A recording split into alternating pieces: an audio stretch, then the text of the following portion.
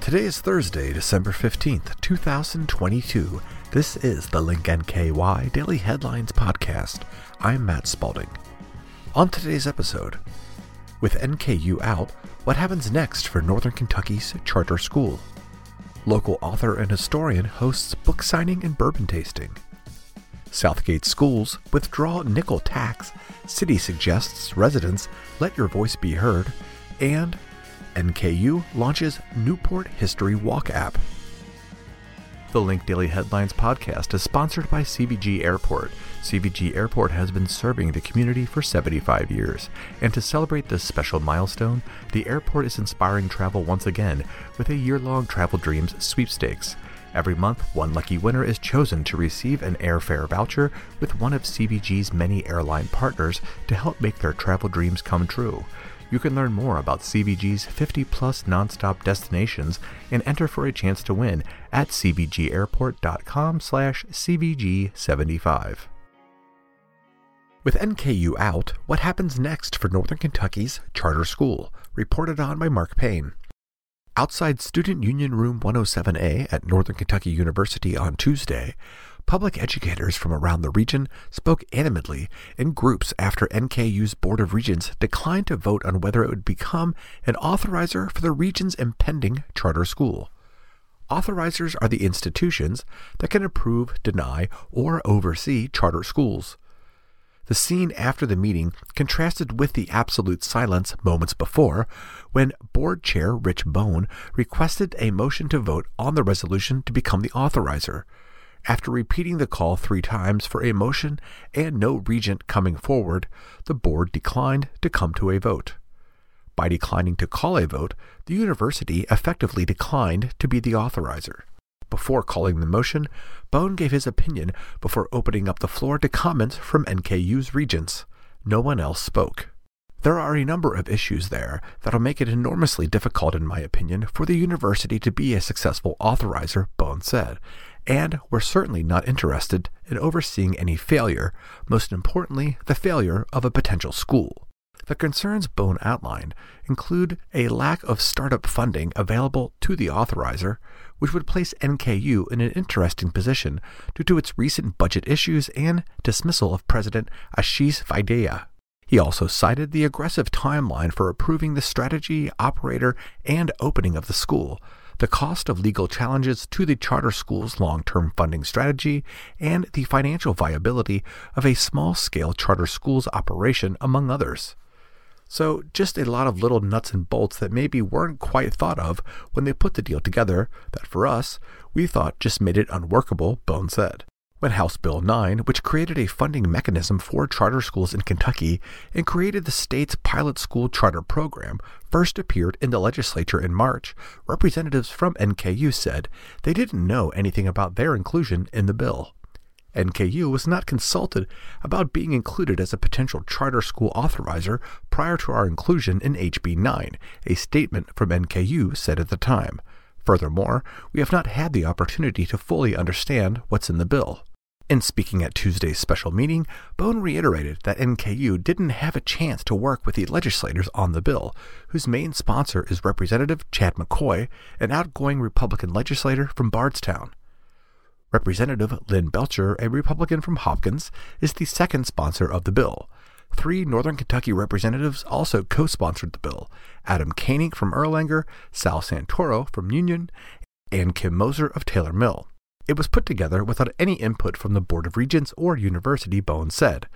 We didn't play any role at all in drafting the legislation, and unfortunately, we did not have an opportunity to work with the sponsors on some of the language. Bone said he isn't sure if legislators were to rework the law in the upcoming legislative session that things would necessarily change for NKU. The responsibility for the authorizer will now fall on local school districts. Local school boards will be required to put forward 2 members from each local board of a district located in a county that contains 4 or more local school districts. Local author and historian hosts book signing and bourbon tasting. Reported on by Joe Simon. Ronald Wolford Blair's great-great-uncle was a colonel in the Civil War. The Lexington native's ancestor, Colonel Frank Lane Wolford, led more than 300 battles in the Civil War and was rivals with Confederate raider John Hunt Morgan.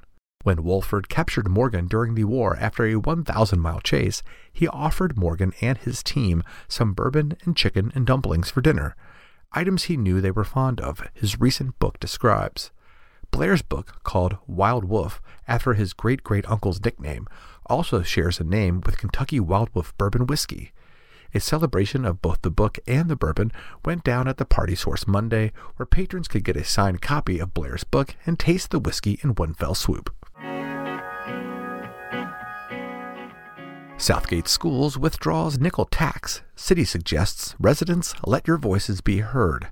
Reported on by Haley Parnell. In November, Southgate Independent School Superintendent Greg Duty reported to the Southgate City Council that the school board had passed a recallable nickel tax. But that request has been withdrawn, according to a Tuesday Facebook post from the city of Southgate. Southgate Independent School has notified the city and city council that they withdrew their request to add a nickel tax for this year, said the Facebook post.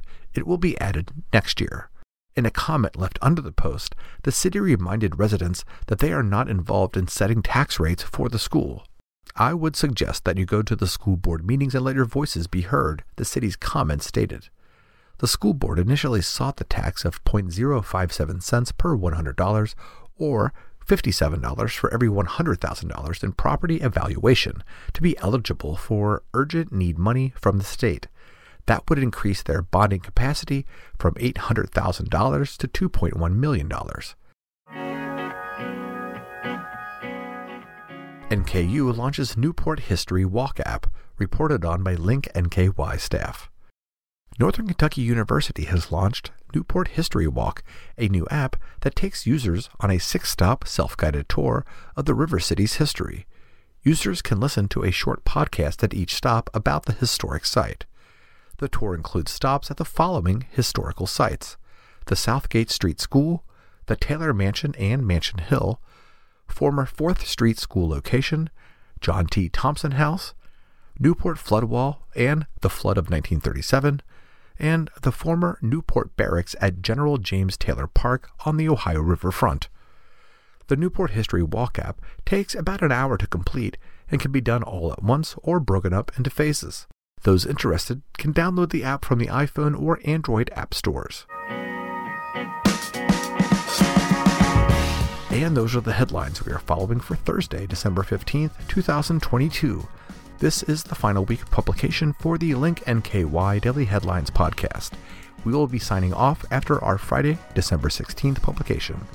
Link NKY is using this time at the end of the year to retool some of our publications and come back in 2023 with more news for you in the formats you want.